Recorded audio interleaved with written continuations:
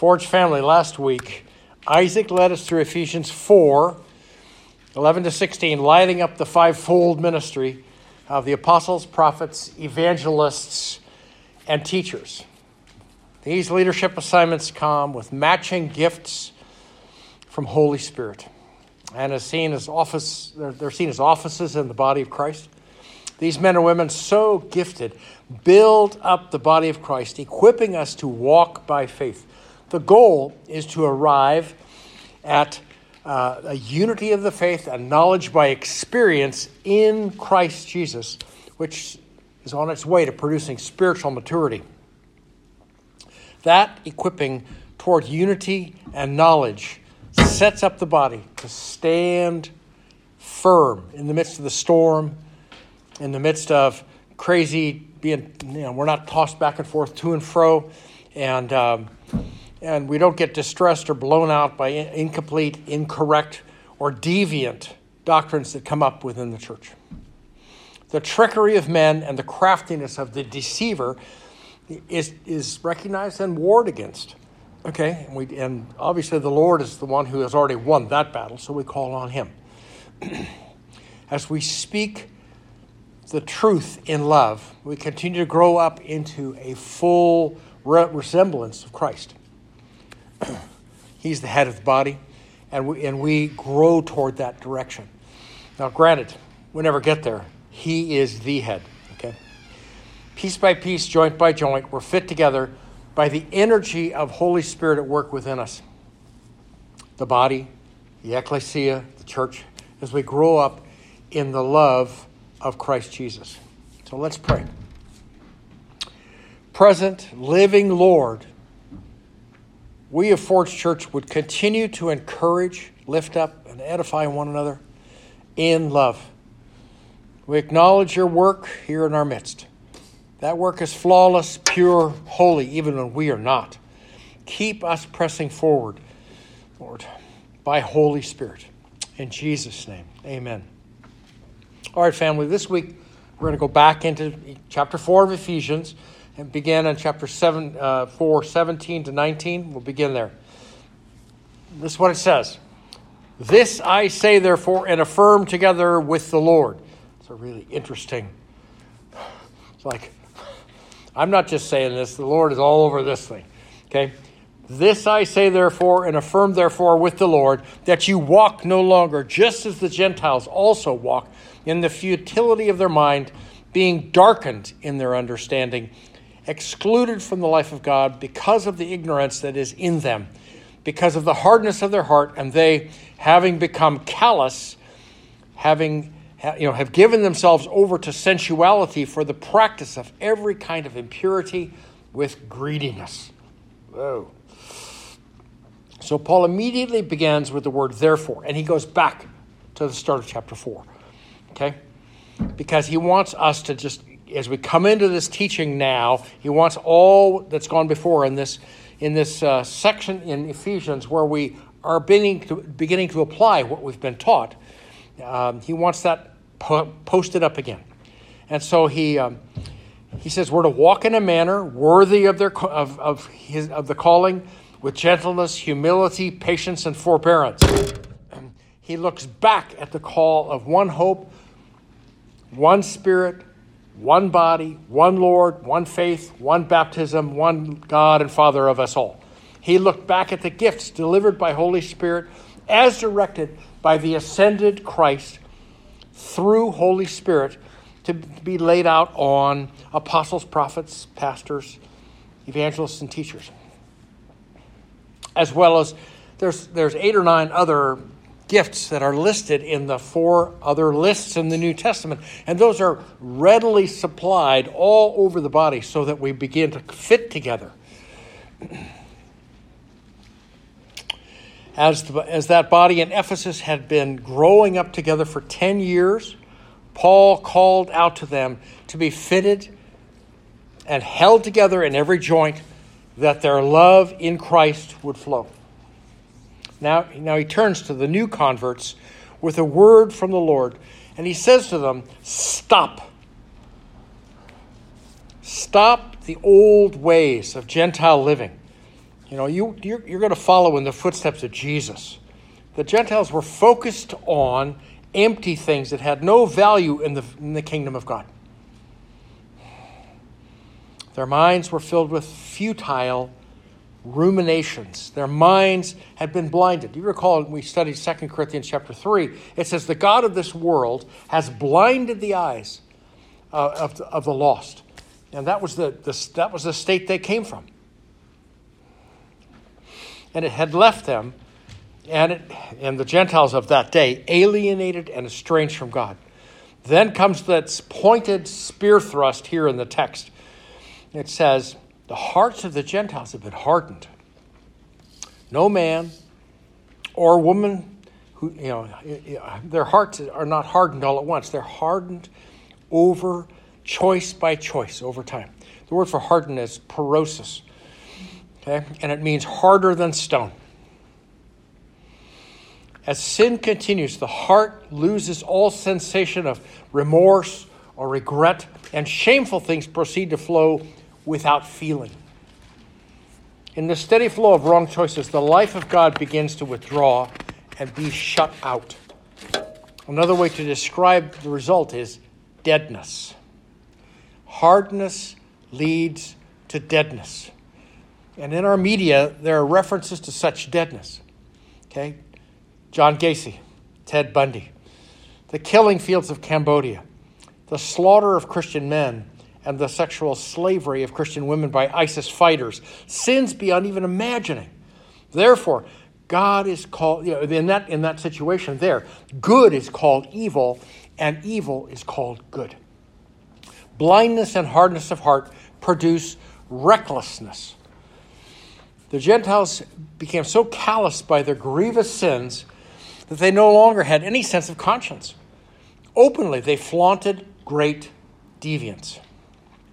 Bruce Boersma, he was a writer, places articles with the Chicago Tribune, said that Playboy magazine had published a parody of the conception of Christ, the incarnation of Christ, in which an angel-like nymph, now we would read that as demon, okay? An angel-like nymph tells Joseph that, quote, the Spirit of God, unquote, is on Mary's lover, and then assures Joseph that, quote, the offspring is going to be a tremendous genius whose ideas will make Joseph a billionaire. And the kid will be a Messiah, unquote. Shame on them.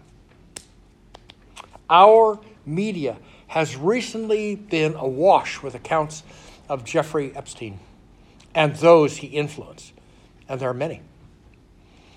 Recklessness means you don't care who sees or knows what level of sensuality and impurity that you live out. Even that does not satisfy, but creates a deeper, darker hunger. It's essential that we see the world through Christ for what it is, radically lost. Kent Hughes says, a loss of the biblical vision of the world is behind the erosion of Orthodox Christianity in many places.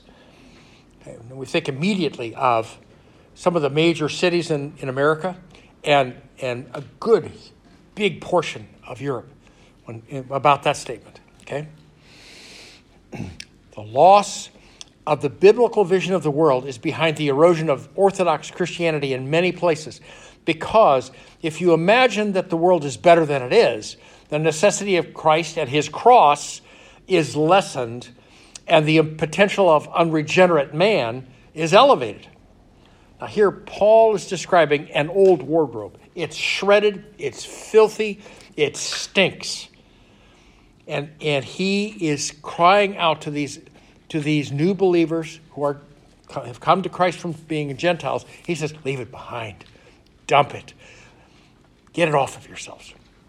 Verses 20 to 24 lay out the new wardrobe, the new lifestyle, new practice of the indwelling Christ. Quote, but you did not learn Christ in this way. If indeed you have heard him and have been taught in him, just as truth is in Jesus, that in reference to your former manner of life, you lay aside the old self, which is being corrupted in accordance with the lusts of deceit, and that you be renewed in the spirit of your mind, and put on the new self, which is the likeness of God, which in the likeness of God has been created in righteousness and holiness of the truth. So here Paul said that the Ephesians had learned of Christ, who is alive, reigning at the right hand of the Father in heaven, but present with them by Spirit. They had learned more than just facts. Okay? They'd been doused in his presence, his teaching, his ethics, his character, and the atmosphere that Jesus brings when he comes. Next, we see that Jesus was their teacher. F.F. Bruce wrote, Christ himself is the Christian's teacher, even if the teaching is given through the lips of the followers. To receive the teaching is in the truest sense to hear him. Unquote. So when true preaching is present, Jesus is invisibly in the pulpit and walking the aisles, personally teaching his followers. Paul wrote that not only was Jesus the subject and the teacher, it was the atmosphere. The new converts had been instructed in Jesus. Now, I'm sure that this writing by St. Patrick in the 5th century is familiar to all of you, but it needs to be refreshed because it's this centrality of Christ that St. Patrick was talking about. He said, Christ be with me, Christ within me, Christ behind me, Christ before me, Christ beside me, Christ to win me, Christ to comfort and restore me, Christ beneath me, Christ above me, Christ in quiet, Christ in anger, Christ in hearts of all that love me, Christ in mouth of friend and stranger.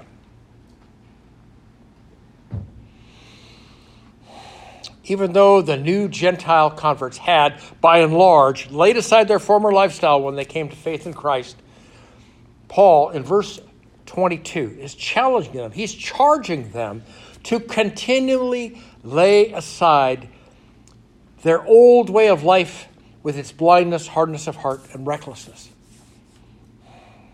No one lays it all aside at once. It is a daily thing, a daily laying down and taking up. The renewing of the mind of those new converts was by Holy Spirit, as it is with us. Again, continually. And thirdly, Paul urges them to put on the new man, the new woman, the new self, not new in time, but new in quality.